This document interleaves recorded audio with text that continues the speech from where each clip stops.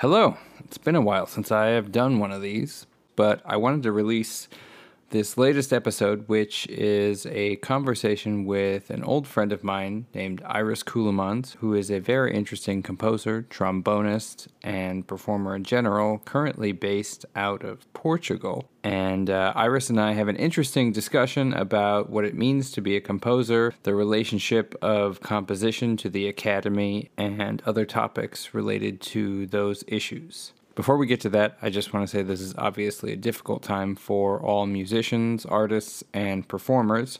So if you could please remember to leave a comment, and subscribe to my channels. And if you would like to consider supporting my work generally, please visit my Patreon page with the link below. Welcome to Music in Mind, with Anthony Calkin. Hello. This is my friend Iris Koulemans, who is a composer and musician and world traveler, and we've known each other since probably 2009 or 2010, and we both did the undergraduate music composition program at University of Wisconsin-Madison, and that was a long time ago. Those were good days, but how is life going for you at the moment? It's all right. Can't complain. I live in Lisbon, Portugal. I've been here for almost 4 years now. And after I finished my undergrad, I did like an arts internship and I did some other stuff, but then I moved over to Brazil. Mm-hmm. I think I was at the concert with you, maybe, when I decided, it was the World Music Ensemble from the percussion department. Okay. Oh, and at UW? there was, yeah. Yeah. And there was they were playing some Brazilian music. And I was having do I want to go immediately to grad school? Do I want to learn other musics? Mm-hmm. And I said, Brazil seems cool. Do you remember that? I don't remember that concert, but that sounds like you. Yeah. Yeah. I actually don't remember what they played, and now I'm really curious. It would be great if it wasn't Brazilian at all. Oh. And you were That would be just like, terrible. Brazil. Yeah. So you were in Brazil and also Chile for a while, right? Yeah, I was in Brazil for a year, and then I was in Chile for a year and a half. And I live in Spain sometimes. Now you live in Spain sometimes? My headquarters is in Lisbon, Uh-huh. but I spend a lot of summers in Spain. And, Oh, cool. yeah, in Sounds different lovely. cities. It's all right. It's all right. Yeah. So how about your musical life? You have your beatboxing videos, which are wonderful. I do. I love them. Thank you very much.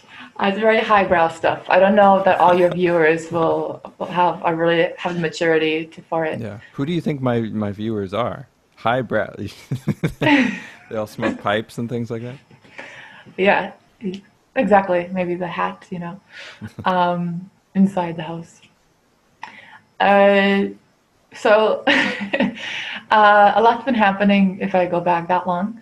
I'll go from Brazil, I guess.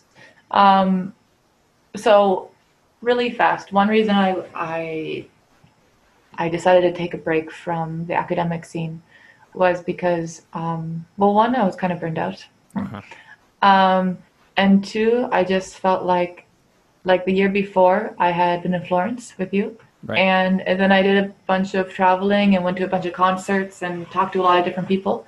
And I just thought the professors that we had in university were really good at what they did, amazingly good, but it was so niche. And I realized I wanted to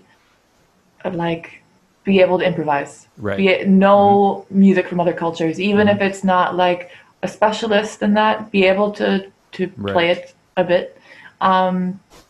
And so I moved to Brazil, and lo and behold, you can't just find a band that easily. I didn't speak Portuguese. It was a small city. with not a lot of arts. Mm. It wasn't like Rio or something like that, or it's in the North, Salvador. I think those cities would have been easier for me because it's everywhere, it's in the street, etc. Right. But after a while, I found a capoeira group, and the mestre, the capoeira teacher, I'll say, he would hold like cultural events called serões. And I was still kind of burned out from trombone, but he heard I played it, and he said, "Oh, you have to bring it, and you have to play it, and there's not it's Great. not like a question. You're gonna do this thing." Uh-huh. And so I went there and I played some stuff, and other people, but it was like a sharing thing. So some people read poetry, some people danced. There was a long discussion about the role of capoeira in the culture, la la la. Uh-huh. And at the second serão that I went to, there is a band called Corrosivo, like Corrosive 420. It was basically a stoner band. Cool. That's And fun. I didn't know it was a stoner band Ah. because I'm an idiot. Is that why? uh, I didn't know it was Not a a thing. language issue. It's an intelligence Yeah. issue. Yeah. Um, and but they were really nice. I mean, honestly, if you're gonna learn a language, talk to stoners. They speak really slowly. They repeat themselves a lot. Yeah. They are really, really patient. And whenever I would just get kind of overwhelmed by all these words in my head all the time, I would just play trombone. That's great. So they were they saved me. They adopted me into their Brazilian stoner family, and through them I found other bands. So I started playing in like an MPB, música popular de Brazil, like Uh-huh. popular music of Brazil from like the 60s and 70s. Oh, fun. Basically, like what people know of Brazilian music now is often MPB. Right. That makes sense. And I played in a few separate bands that I met through them, Hmm. and it was a really cool experience in the end. This is a long version. I should go No, that faster. that that's great. I mean, we have plenty of time. Yeah. And then in Chile, so my visa expired. Uh-huh. Darn. So I went to Chile, Hmm. and I I think I didn't find I had a band that I played with, but it wasn't super organized, and I eventually decided to go to jazz school because I felt like jazz was like this big hole in my knowledge, and I was Hmm. ashamed about it. So just go back to school. Seemed like a good Yeah. approach. I still feel that way. Yeah, I still do it too. And so I joined a jazz school, Hmm. and the I did the first semester, but it was kind of a I was a weird cat there because I knew a whole bunch of theory, but Right. not in the jazz perspective, Right. Yeah, yeah. and you know another language, and different references. So Hmm. like they were all blown away by my ability to read music. I'm like, oh yeah, I'm pretty good at it, you know. But then remembering all these chord progressions or like doing all these things. So it Yeah. was like a different skill set. Yep. But I found it was actually really good because even the theory class that I took was mostly review, Hmm. but one, I could learn it in another language. So like when I think of modes, I still think of it in Spanish, like Jonio instead of Ionian. Oh. And it was good to kind of strengthen a lot of those areas in a jazz perspective in a way Hmm. that wasn't really you don't need that. Like we didn't really need that in undergrad. Right. We learned jazz. We didn't learn jazz theory. We learned a whole bunch of theory, but not that. So that was really good, Yeah. and it was ear training and la la la.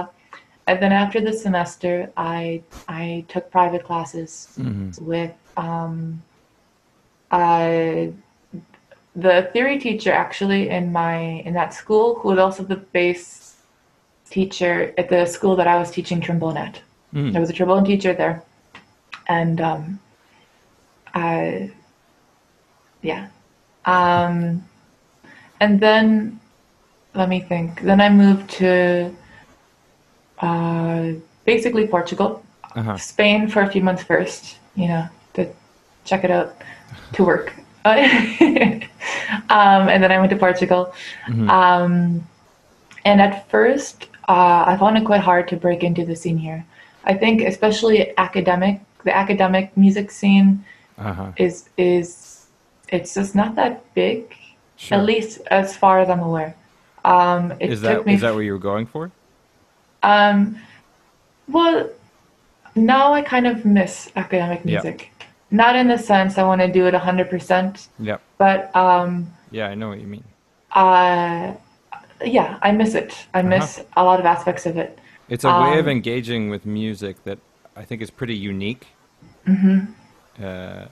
Yeah, so I know what I sort of feel similarly about missing it, because I feel like most of the rest of the musical world doesn't think about music like that. Yeah, it's a really specific skill set. Like, I always think of that stupid movie whenever anybody says anything like that. Liam Neeson. What movie? Taken? Oh, it's just a dumb movie where that sounds really dumb. CIA agent with a very specific skill set or something. It's dumb. So I think the first year, what did I do? I found some jams, which were in Lisbon. And the first one I went to was perfect for me then. I think they stopped, but it was nice because they would put the chords on. They would open with like a jam, and then they would put the chords of whatever the song was and the lyrics on a projector, and all the musicians would just look at the projector, and anyone who wanted to sing the lyrics would go and sing. And it was nice because if you don't want to take a lead role, you don't have to. You can just be. It's like very accessible to everyone of all skill levels. So I brought a tuba friend there once when he visited me, and he had never improvised. He didn't know a lot about theory, but he knew basic theory, and he was kind of nervous. And I said, okay, I just gave him like a few tips, like just play the one thing in the chord first because you're a bass, and then like once I could hear him doing that comfortably, I'm like, okay, now stick in some fives. And you could see him get kind of the rhythmic pattern and some of the things. So it's really good and really accessible. And then you kind of forget there's an audience because you're looking at the projector. Oh, was this live? Yeah. Oh, cool. It was in a big bar. And then suddenly, like, we take a break. I put my instrument down, and I look behind, and there's people. And if I had known there were people, I would have been nervous. So you're because I didn't back know to the people. Yeah. That's crazy. The event was for the musicians. It wasn't for the audience. But they still have an audience there. That's pretty neat. I like that. That's fun. Yeah, and a lot of the audience people, if they wanted to play like a little guitar or they wanted to sing a song with their friend, kind of like karaoke but live, it was really good. And that was I think like a great way to meet other musicians. So through that place, I started playing with well, they were all Brazilian, but it was a blues band. And we play on the street. And that's how they made all their money. That was their job. They played every day. I played with them maybe twice a week. And it was good because I kind of I don't know if you had this, but from undergrad, I would be always so nervous to play and always be super critical of myself. And I could see the first like times I wouldn't make eye contact with the people walking by. And if I played something wrong, in my mind, it would be like, that's probably the professor of this fancy university, and he heard that, and he's judging me. Or like... And he's going to remember. He's going to think, who is that trombone player? Don't ever let her anywhere. Yeah. I went on vacation to the city, and I passed a trombonist, and they played a note wrong. Why didn't they sharp the fourth? And these would be the things in my head. And then, but the thing is, then that tourist, a super judgmental tourist, would keep walking, and in my head, and then there's another tourist, and they haven't heard me mess up yet. So you have to mess up for them too. Yeah, just to make it even, you know. Yeah. So it really helped me, I think, like, okay, yeah, that was a mistake. Move on. Next customer. Yeah. Okay, that was a little better. What if you try this? Nope, Uh-huh. that didn't work. Okay, next one. That's great. I mean, like And yeah. a workshop situation like that where your job isn't like on the line or something like Yeah, no, it was a really good place to kind of learn and be more comfortable and everything. that. Yeah. And then I played with an Angolan band here. Um, and that was like more intense. I had to learn Hmm. a whole lot of music really fast for a big concert, Cool. and it was cool. I had a few commissions Hmm. from people, both in the U.S. for Brittany Sperberg, a trombonist. You might remember Hmm. her, and for an orchestra in my region. Um, and then Like in that's Wisconsin, you mean? yeah, Oh, cool. the St. Croix Valley Orchestra. Shout out. Wow. That's awesome. Yeah, it was super fun, and it's really like it's a crazy experience to like write music Uh-huh. on a used keyboard in your living room in your pajamas in Portugal, Yep. and then you go to the US and you have like 80 people who spend hours learning your music, It's and amazing. they're so earnest about it, and it was amazing. It was a Yeah. really cool experience. That's Yeah. awesome. When was that? That sounds vaguely familiar, but I do not. 2 years ago? No, Okay. maybe 2.5 years ago. Uh-huh. Yeah. Yeah. Um, yeah. The used keyboard idea is very familiar to me. I just finished my first piece for orchestra that I ever finished. I had like 20 that I'd started over the last 10 years, Oh my and goodness. just like if I look through folders, I have so many like I'm doing an orchestra piece and then I don't. I'd write like 2 minutes and then I give up. Okay, and how long is this one? 7.5. Yeah, that's Yeah, some solid time. exactly. Yeah, good job. Yeah, that's all right. Yeah. Whew. It's not 20, but Yeah, yeah. No, mine was like fairly short. I think under 6 minutes hmm. or around six. But they had a specific requirement, so that was part Right. of it too. Yeah, super cool experience, I think, in Hmm. the sense of I think we had this conversation in undergrad about what's the point of orchestra music? I like It's the hair flip culturally though on that. irrelevant. That's good. It was like Yeah. the undergrad arrogance. Um, Yeah. I don't uh, I don't 100% disagree. I don't think it's irrelevant, but I don't think it's that relevant. I think I think in Europe probably anytime more. I think anytime you have like a large group of people Hmm.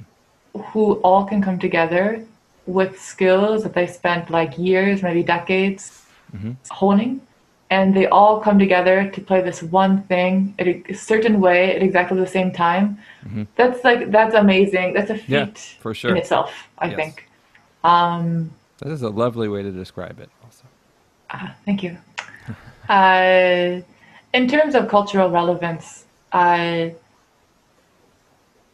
I mean, I think it's hard to say you're culturally relevant until after the fact. Right. Sure. Um, But I think orchestras have been around a while. yeah. But do you think academic music in general is culturally relevant? I mean, it is relevant to a culture, I guess. The academic culture? Yeah. I don't know. I don't know. It's weird. It's a mode of thinking that is I don't know what it is. Like I recently got into a stupid Reddit argument with somebody about a piece of music that I was writing. And it was very much this like jazz thinking versus like academic thinking. And that the person knew your music. What? The person knew your music. Is that like a really focused thread on Reddit about No, Anthony's music? no, I wish. No. That would be amazing. Yeah, Yeah. that's the real measure of success. Oh yeah. No. No, it's a subreddit that I post on sometime called Roast My Track, which is like Oh, I cool. do it because I don't remember who it was. It was like I don't even remember who it was, like Babbitt or Penderecki or something. And it was like any composer who goes more than 2 weeks without hearing criticism is like on the wrong track. And so I do it, and then people say really mean things, and then I go like, "Oh, I could take it." It's really stupid, and I like feel bad.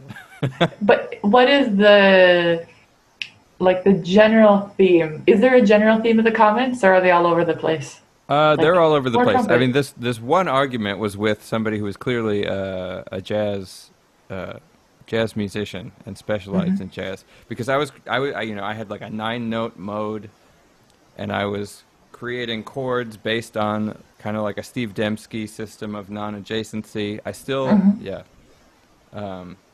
And so the chord was C, D, E, G flat, B, Okay. right? So if you think about it in a jazz context, it's like a C major 7 with a 9 and either a sharp 11 or a flat 5, Y- yeah. Okay. right? So I wrote out a score for it, and I was trying to write chord symbols just to make it easy to read. So I called it a C major 7 flat 5. And this guy was like, "No, it's absolutely a sharp 11. You have no idea what you're talking about." And I was like, "It's not, because there's no G. So it's not a sharp 11 in jazz, and it is not a sharp 11 because it's my own system." And he was like, "This is the problem with new music bullshit. You think you could just make your own systems, ignoring the history of modal jazz from the 70s." Sorry. And he's like, "You've obviously been listening to like Al Di Meola and John McLaughlin." It's like, I have not.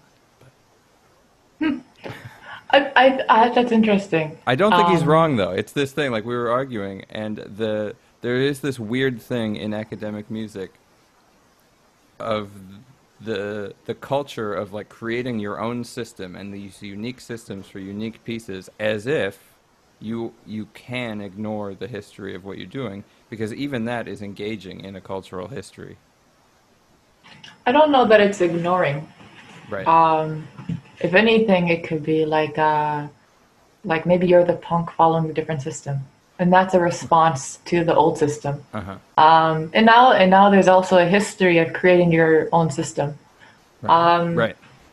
I think that one aspect that he said of like it's totally ignoring like modal jazz from the 70s. So like it's a very specific thing you're ignoring. I mean, it's hard to pay attention. I mean, you also probably ignored Right. like I don't know, Pergolesi. Yeah. What are you It's gonna true. do? Well, I think what he was saying is like the sound. I put like a drum beat under it, and the sound was from his ear referencing that. And then I wrote it out as a lead sheet with chords and a melody, and so that's also referencing a jazz tradition. I think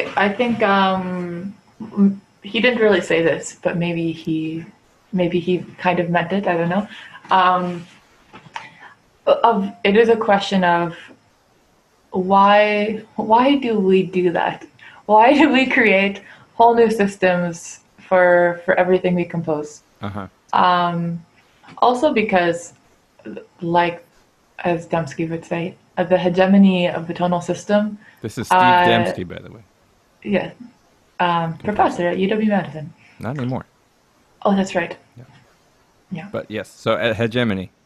yeah, yeah. Oh, Hegemony. yes, hegemony.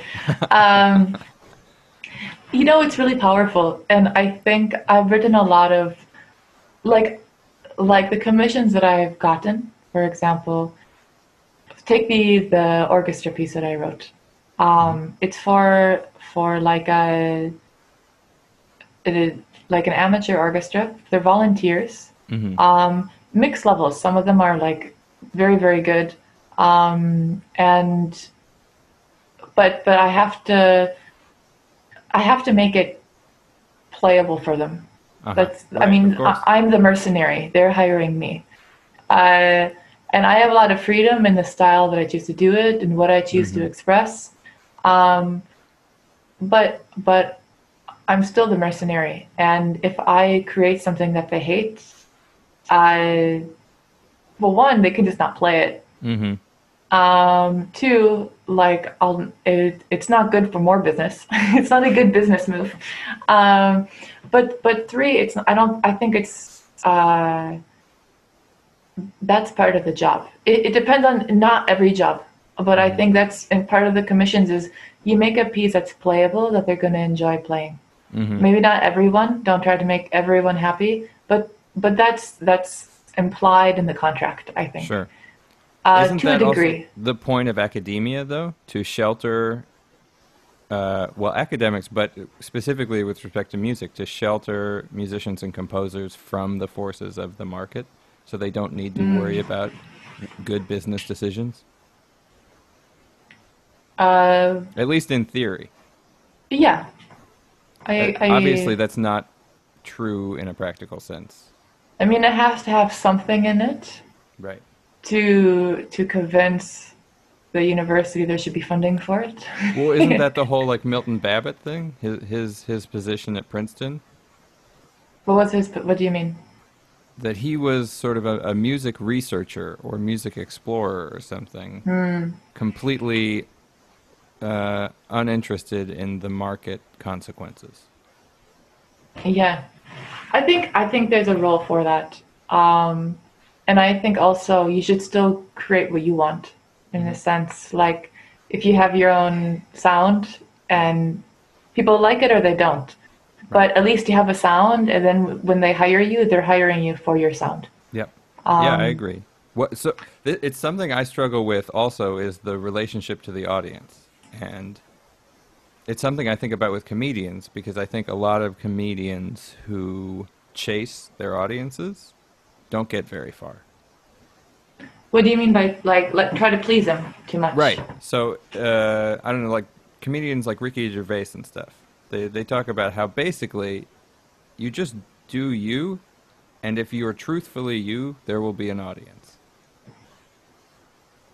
And I wonder if that is true for music, but at the same time, there's huge audiences for music that feels to me very audience chase-y.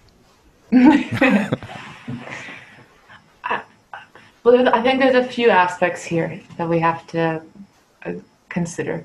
One is if you're creating your own system for every single work you make, not everyone is going to spend the time to learn your system. Assholes. Even if you made the whole system and you followed it for like 30 years. Also, because it's like a lot of work. If you make your own language and then write a book in it, Yeah. Yeah, we don't uh, talk like that. I don't say for the purpose of this conversation is going to mean that would be really funny. I would enjoy that. Um, but that's the point. And if every single book that you write, it's in a whole new language, why would someone take the time oh my to God, that learn sounds amazing. And literally a new language. Yeah, it'd be complicated, you know. It's gonna be influenced by like the languages that you already speak. Like modal jazz. Yeah, yeah, or Klingon or whatever. Um, okay. That'd be amazing. I'm just imagining an author putting out a book and each one is in a completely new language. Oof. But do you think it's? I think if no one read it, if no one read any of the books, does it matter? What do you mean, matter? I mean, like, it depends what you're getting from what you're writing. Like, if you're just putting it to exist, then it's cool. But if you're putting it to exist for someone to understand, then, you're gonna probably not be super thrilled with the result. Yeah, probably. So I think there's that aspect to consider when we're talking about music, but also, for example, if you are not an eccentric person, the idea of being eccentric is that you have whole aspects to yourself that are like not like less than average, less than 50% of the population has. Uh-huh. Okay, like maybe some people like oat milk in their coffee. Oat milk, oak. No, Oat milk? Oat. Oh my gosh, oat milk, oat milk. milk. I have a roommate who said oat milk, and I started saying it because I thought it was funny, and now I confuse them. That's pretty funny. I always call it goat milk, so. That's another one, yeah. And then maybe there's like some weirdo who likes like pork blood in their coffee.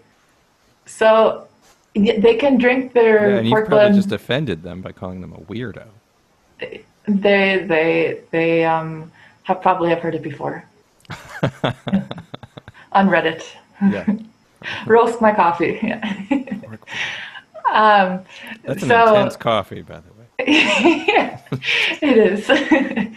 But the point is, if you have a lot of things in common with other people, if you are mainstream and you make the music that's truly you, that's not a bad thing. You made music that's truly you, and probably also a lot of people can relate to it. Mm-hmm. And if you are, and I think, I mean, I don't know of anyone that drinks coffee with pork blood. I think even like one who does, there's probably other similar interests. Maybe they eat chicken, and I eat chicken. Okay, Right. we can write a song about eating chicken. Right. And we could just drink our coffee separately. Yeah.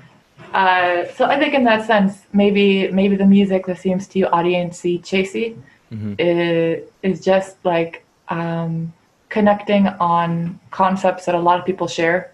I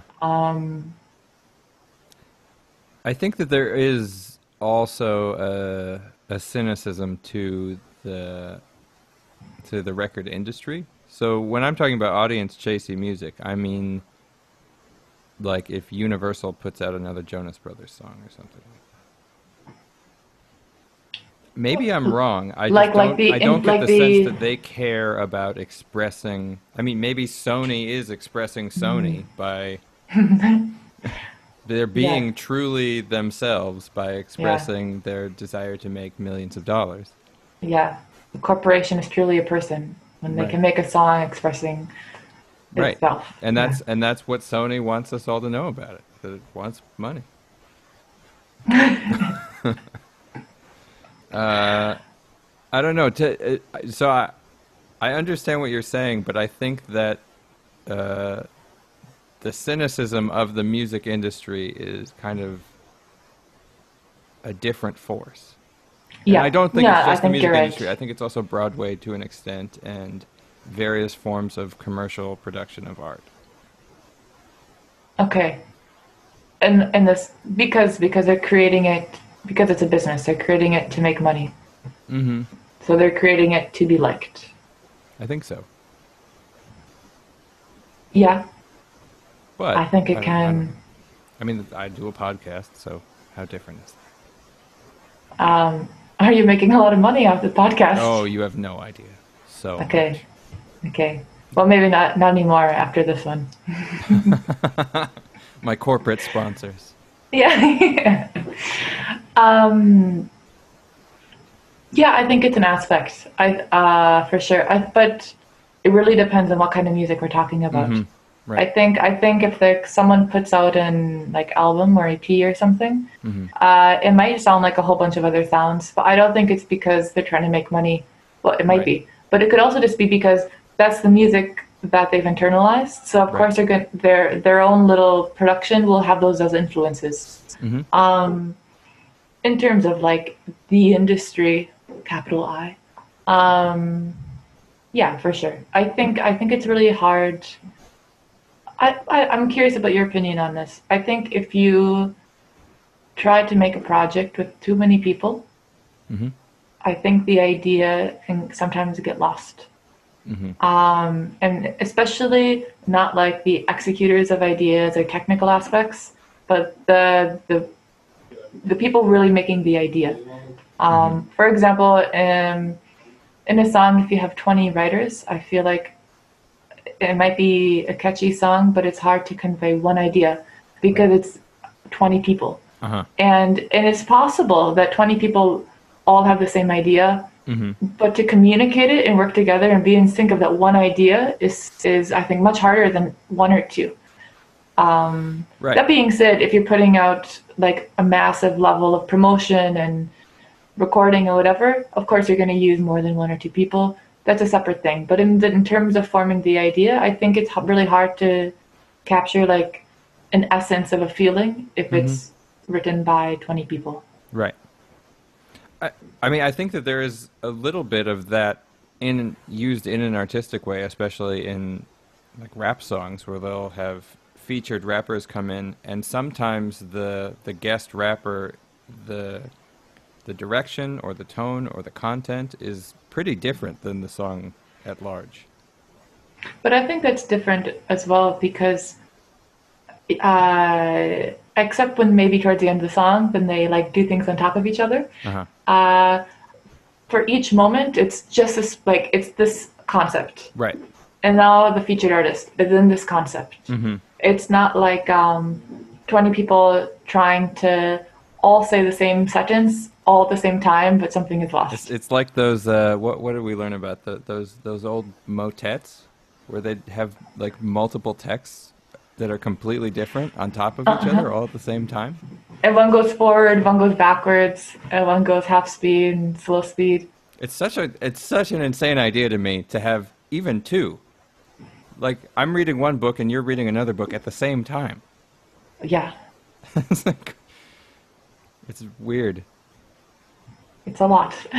Yeah. Do you know if there's some equivalent to that in academic music where like 20 people co-compose a piece of work?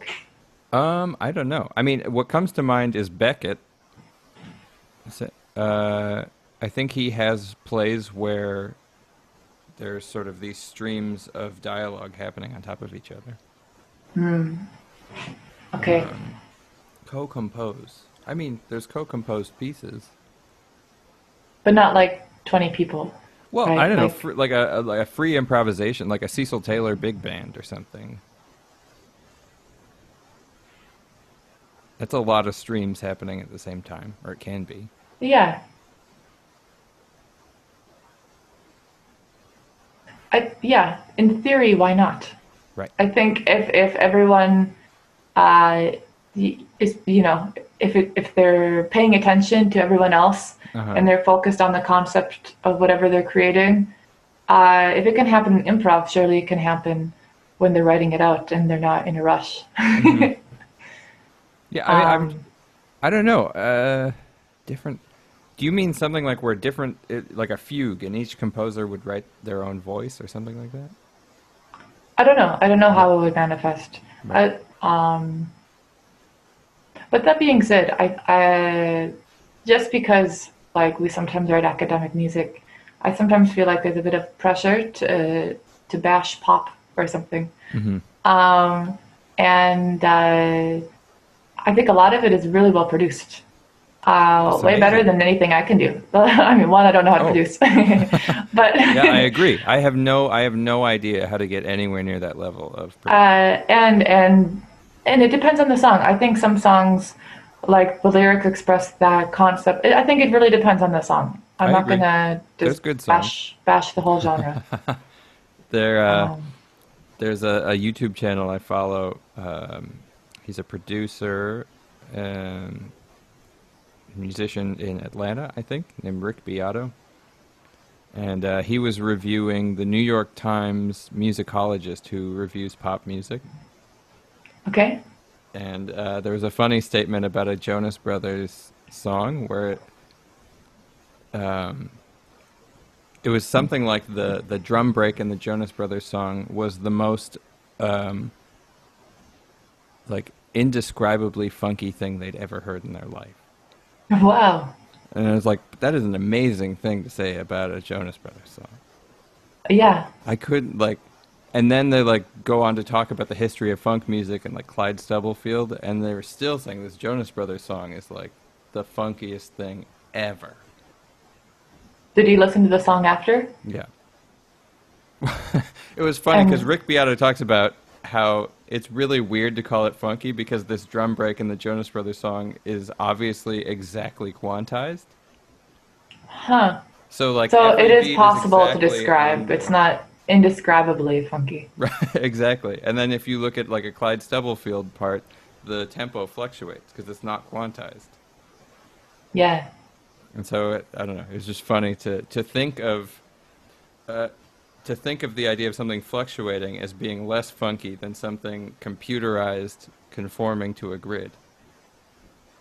It's a funny idea. Yeah. I don't know the Jonas Brothers very well, so I don't have a strong opinion. Yeah. They're brothers, I assume? I believe so. Yeah. In the biological sense. Yeah. So are you writing music a lot now? Kind of. I at first, basically in Lisbon, for a long time, it was all just playing. I Uh-huh. think before the pandemic, I had like probably everywhere, but definitely here. The busy season Mm-hmm. is right now, like late spring up through all summer and Mm-hmm. fall. And then in winter, it kind of slows down. Um, there's a ton of tourists in Lisbon, so playing on the street is kind of common, and you can make like you can pay your bills with that. Wow. But you also, but there's a lot of like there. I play in like the Invisible Tuba. It's like a trad jazz swingy Cool. little combo, like with banjo and sometimes Oh, some fun. like it's a cool group. We have a tuba player. It's a washboard, and I have a lot of fun with them. But all those gigs are canceled for now. But I was busy playing with people, I guess. Mm-hmm. Yeah. And if you that's like the main one, and then there'll be like there's like Jorge Bang, he's like a Brazilian musician, Mm-mm. and PB. Okay. I played in like a Jorge Bang cover band. Cool. There's a woman that I'll probably play with when it opens up at the end of September, outside of Lisbon. But I was just all playing. I didn't have time, extra time, I guess, to compose. Uh-huh. But I also didn't exactly have like commissions rolling in. Uh, no one was like, okay, commission for you, another one, another Yeah. one. Um, Especially because I think all my like academic music contacts are all in the US. So I don't really Uh-huh. have that here. Mm-hmm. But I got, as I talked to you about the orchestra one, the Brittany one, there's another one. I wrote a piece for Liz, the bass player, Liz Clausen, Yep. and then a cello player. Uh-huh. And I talked to a cellist here who just because I like to make sure it's like I'm writing what I think Right, I'm right. writing. uh, and so there's a lot of things like okay, it might get played here. It'll eventually be played by Liz. Yep. She was on And the then podcast too. yeah, cool. And then there's I might write a piece for a professor in the U.S., but it's not like for a trombone choir.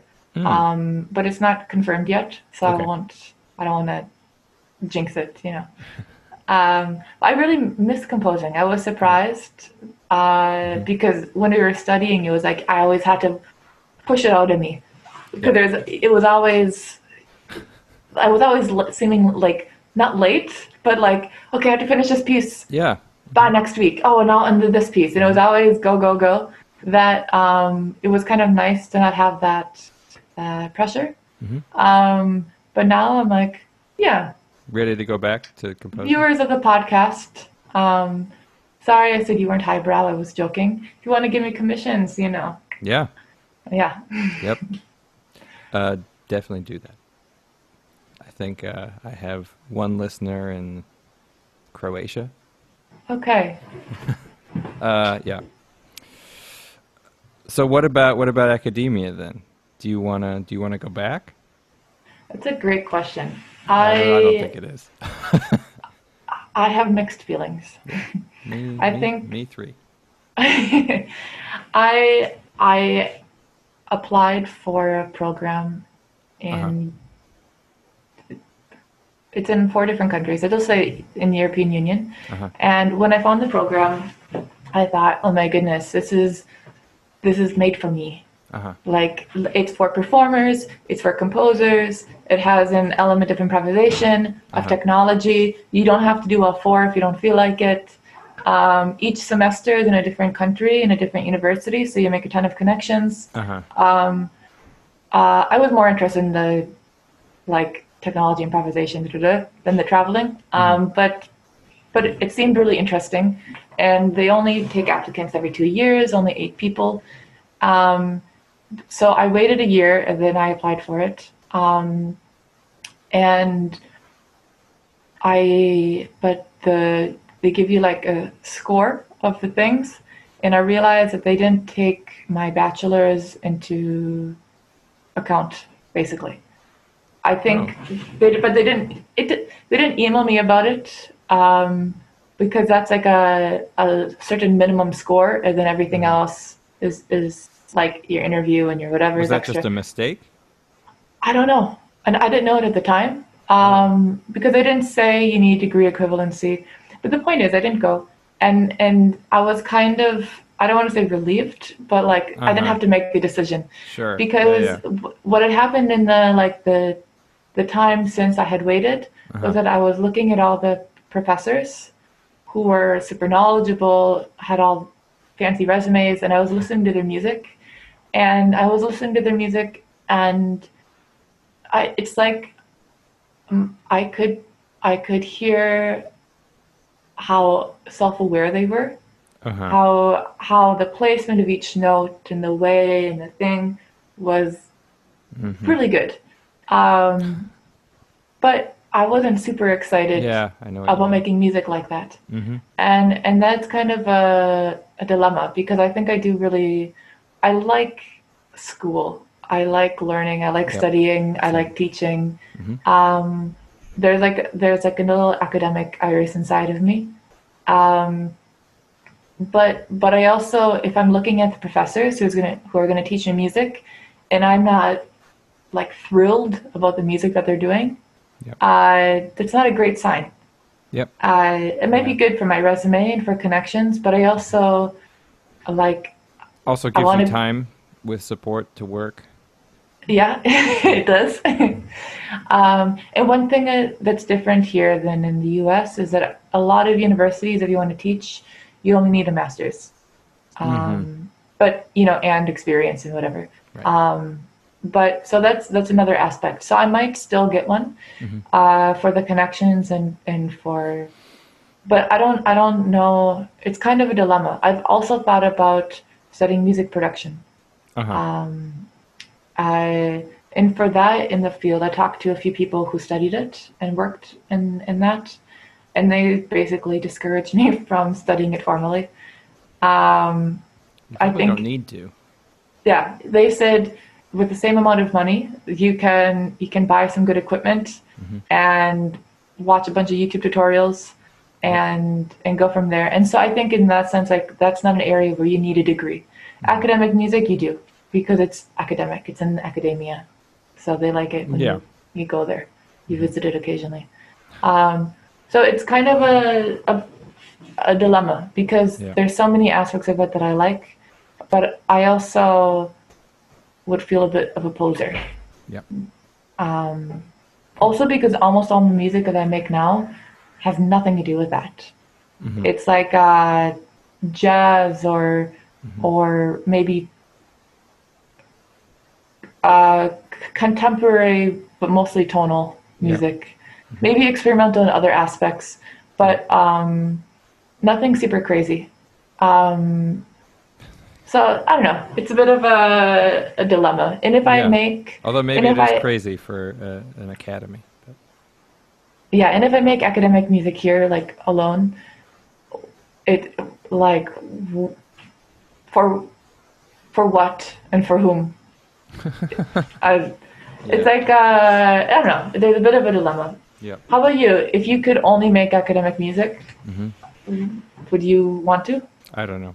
I mean, first of all, I don't love thinking about my music as I don't know. I don't know what academic music is. I don't think that even the Jonas Brothers music doesn't have lots of thought put into it. I just think it's put into different areas.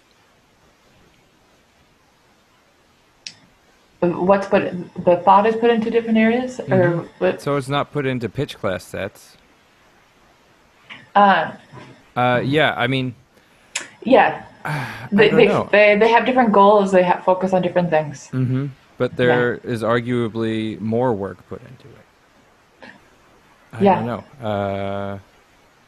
So that distinction bothers me a little bit, but I also know what you mean. And there's that thing where if somebody says new music or academic music or something, some people say they don't know what that means. I have a sense for what it means, although it's a little bit hard to describe. yeah. Like Um, yeah. Usually dots on paper. Usually most people won't like it. I don't know. There's I hate to turn this topic with you. I know how you have like a love-hate relationship with semantics. I But I love it. Well, yeah, it is. okay. Yeah, you're right. Love-hate relationship, because I also don't think that the meaning Okay. of words matters. Yes. Okay, good. Sorry. So this part, you're still the same.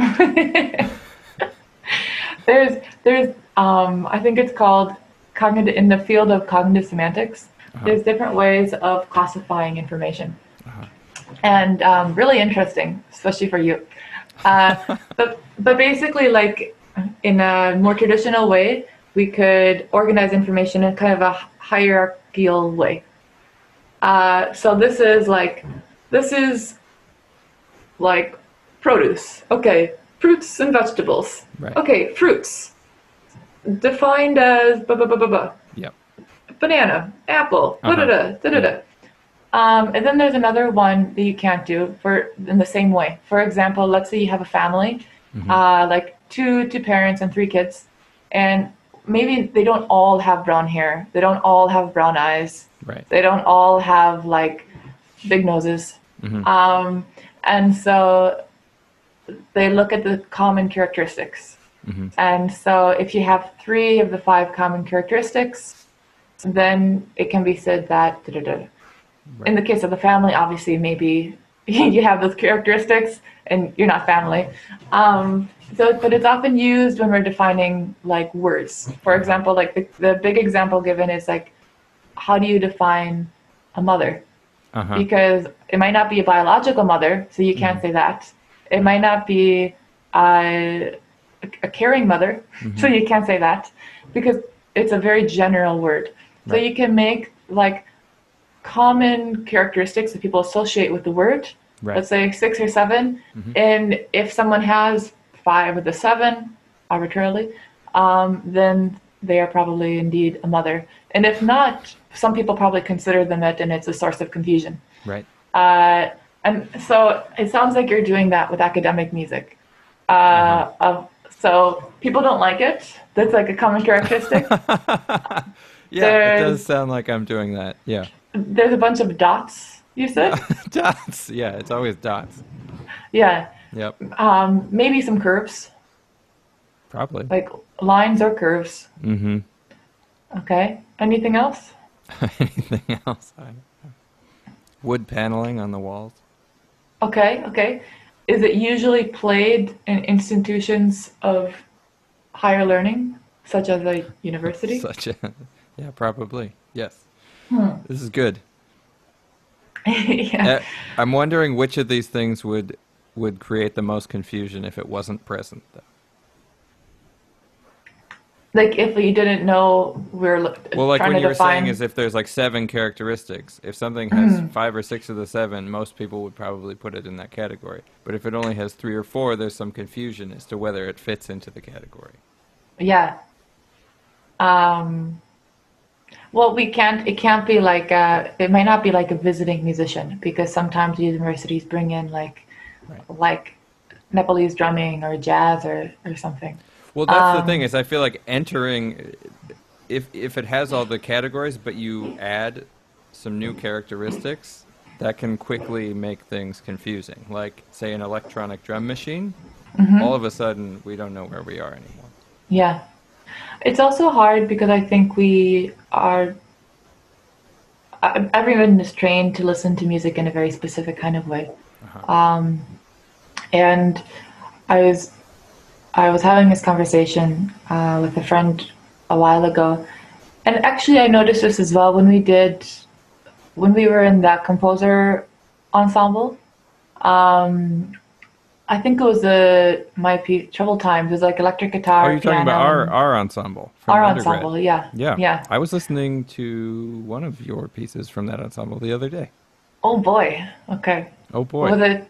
Oh boy. It was the one with singing. Dolphins are non-human persons. Yes. Yeah. That had some good moments. I like that. Not a great. We sped up a lot in the recording. Yeah. Yeah, we did. but yeah, I like the piece actually. Yeah. Anyways, nice one. Troubled Times. several times. I had I a remember that trombone one. student, and he and his mother went to that concert. And I remember they made a comment of like they enjoyed the concert, la la la, and something about the electric guitar, how in their minds you could see like they didn't perceive it as classical or Ah, academic yeah, yeah, yeah. because there's an electric guitar. Right. And and it made me, well, I picked electric guitar because we had these instruments available and that was Hmm. the sound that I wanted. Yeah. And because it was, for me, it wasn't trying to make it sound less classical. It was just that was the sound that I wanted in that piece. Right. And that was really interesting. But I also notice other people do the same, where it's Hmm. like they're hearing things I don't hear. Right. I mean, I think Um, it's the same as the I'm ignoring the jazz history argument, or it's a similar issue. It's associations and like historical associations with sounds and instruments and stuff. yeah. Um, And I was like my boyfriend studied recording, so Hmm. he'll listen to the song and be like, "Oh, we can see by the drum beat, this is clearly like a '70s drum. Listen for this and this and this." A 70s drum. And like it was recorded in the '70s. Uh huh. Yeah, Okay, yeah, yeah. this is recorded in the '80s. It has a Uh-huh. sound, and it's true that once he points out, listen for these aspects, I can hear it. And it's and But those are things that if I didn't know, I don't know that I would have paid attention to. Right. Or if you're like I remember, I don't know if you still do, but back like 10 years ago, you struggled with voice leading, not doing voice leading.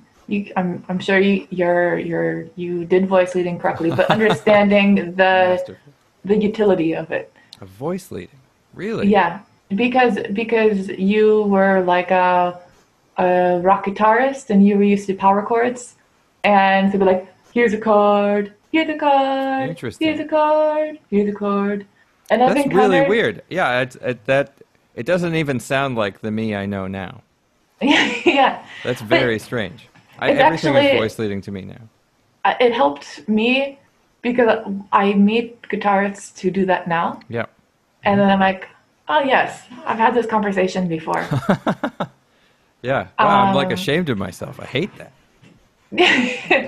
but it makes sense because you were so influenced by the music that you were playing Right, right. and listening to that other aspects seemed like kind of pointless. Yeah. No, I mean, it's Um, definitely, it has to be true at some point because if I look back when I was in high school trying to write orchestra music, I just wrote chords. And so, like, all the parts would jump around. And I had no sense for the idea that it's about smooth melodies in each voice. yeah. I just had no idea. And I remember going to a Mahler symphony concert with Megan, Uh-huh. our mutual friend for the viewers. Our mutual friend. And and she was so aware of what the harpist was doing. Uh-huh. And I'm like, there's a harp. It played a harpy line. This is my perception. Yeah. Yeah. Did what harps do. And then there was a part Just like that where, one. yeah, exactly. And then there was a scene, no, like a moment when the trumpets left and they played their part like backstage to Mm-hmm. represent like coming from the underworld, I think. And and she didn't really, she was confused, like she didn't hear it or she didn't understand it was backstage or whatever. And to be fair, it's like a really long concert, This but is Mahler's Second Symphony? I think so. I don't remember. um and but now I think it's like, if it's not even you can go to the same music school and you can both study classical Uh-huh. music, and her listening skills are totally different because she Right. had to play Mm-hmm. totally different music. Mm-hmm. And well, like she did all those like crazy polyrhythms, um and I just never need to do that because I'm Uh-huh. like a one note at a time kind of Uh-huh. instrument. um and so I think then it's really asking a lot of people. If you ask music majors and they hear differently, not just because of the instrument, but because of like the type of music that they're playing, we're asking people who don't play instruments to be like, listen to this song. It has its own system. It's Yep. it's a lot. Oh yeah, that is true. But I think that I don't know. I also think that a lot of composers, or maybe not. Maybe I shouldn't speak for other people. For me, if I make a new system for a piece of music and somebody hears something different, I'm happy if they're actively listening. I'm happy if they're hearing something. Do you think it's If your they're not just like, oh, when responsibility? can we go get a drink? Yeah. Do you think it's your responsibility as a composer when having a piece of the new system to teach it or present it in a way where the listener can get it? I don't think it's my responsibility. I think of my music as extremely simple. In that if I make a new system, I'll usually write a piece of music that I see as literally just something as basic as a 1-4-5 or Okay. 1-4-5-1 in that system. Yeah, resolve it. Come on. Yeah, sorry. Yeah. I mean, but that like I feel like I always do that, and maybe I do it too much, but There was I a guess that's a way of reaching out. Is trying to be like there is a way of hearing this in if you zoom out from the specific notes in a simpler way. yeah. There is a like a visiting composer that came to UW when we were Hmm. there. I don't know if you were there for that day. And he said something.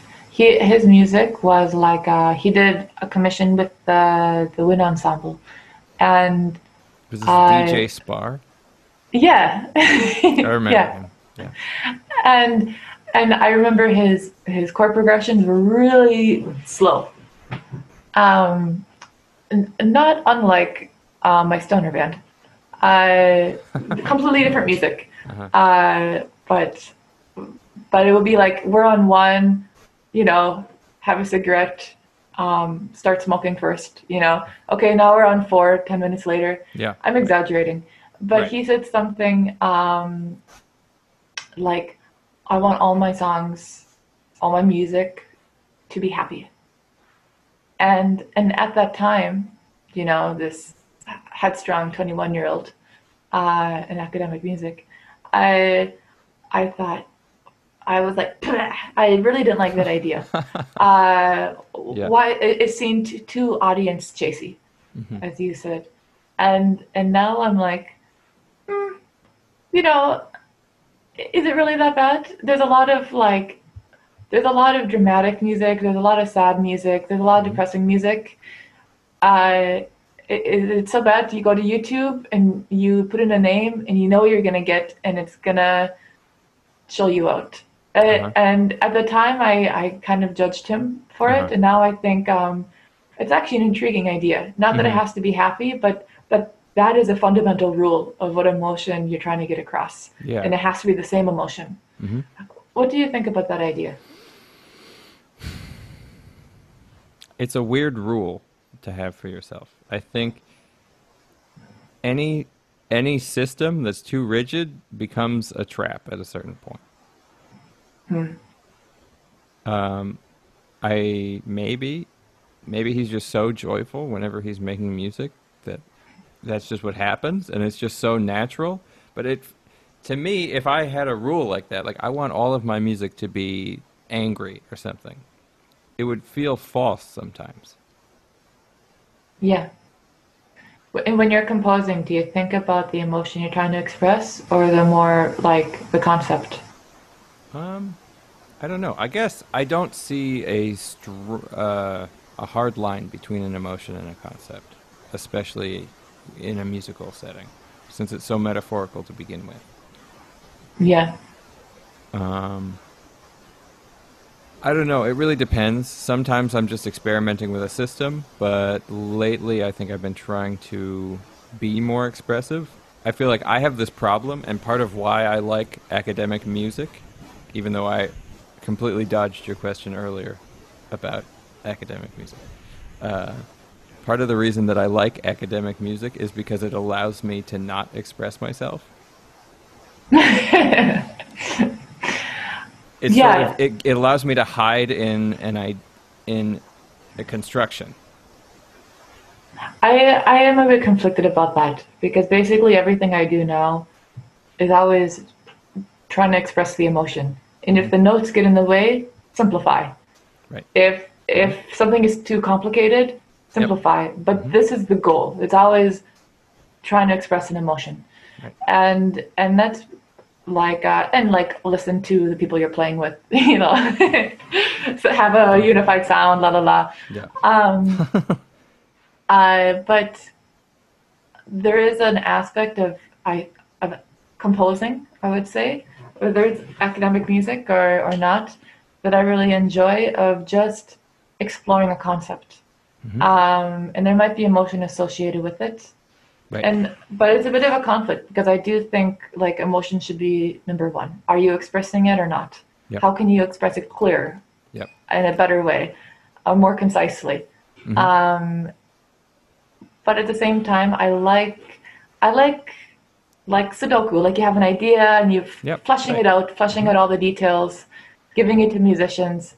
Um, so it's a yeah. Let's assume that they can combine them. Like we can combine both the concept and the emotion, Right.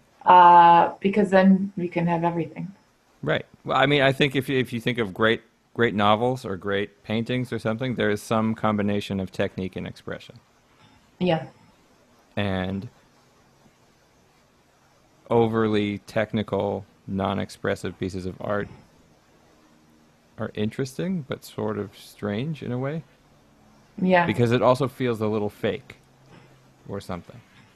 Or it's like it's made for the students of art, but Yeah. not like the Yeah.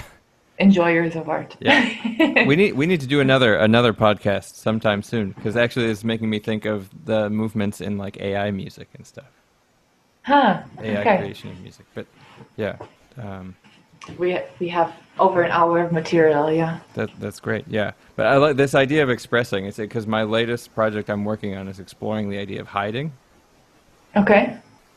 and how you can all of the different things you can hide behind musically. Put a lot of Yeah. reverb on. You hide flaws in your technique. It's amazing. Oh my goodness. Yep, I'm discovering this. I'm working on an EP. We will see how it goes. that's great. And That's but exciting. it's so different than performing and it's so different than composing. Like It's different, okay, isn't it? Composing. uh it's different for me because I'm not writing out each individual part. Uh-huh. I Yeah, yeah. record like a guide Yep. and things like that.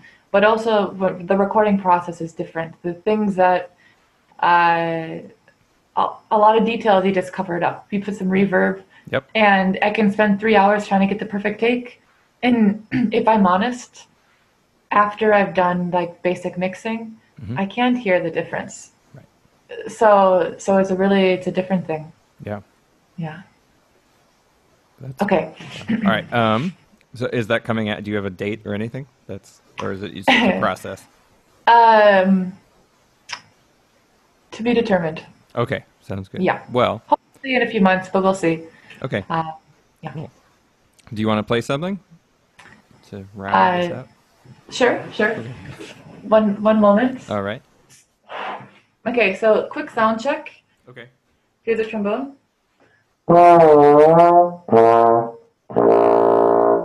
Yeah, it's distorting a little bit, but it's okay. Okay, I can play it a little bit more away, maybe. Okay. And then my egg shaker,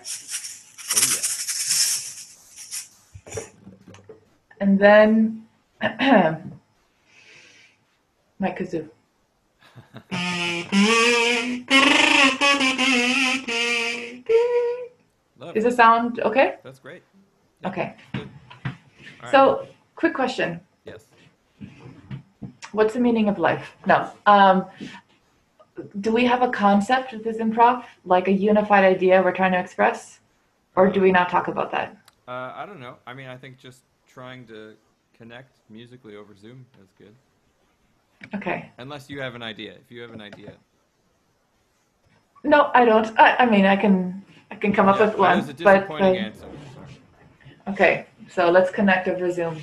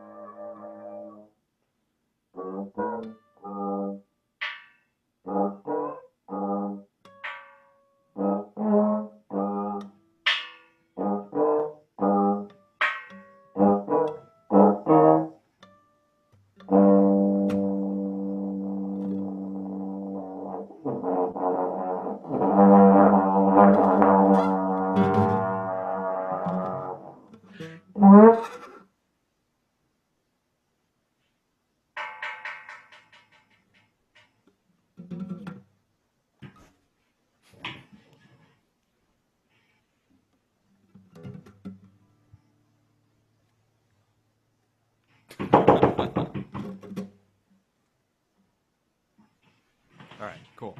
Okay. Well, that was cool.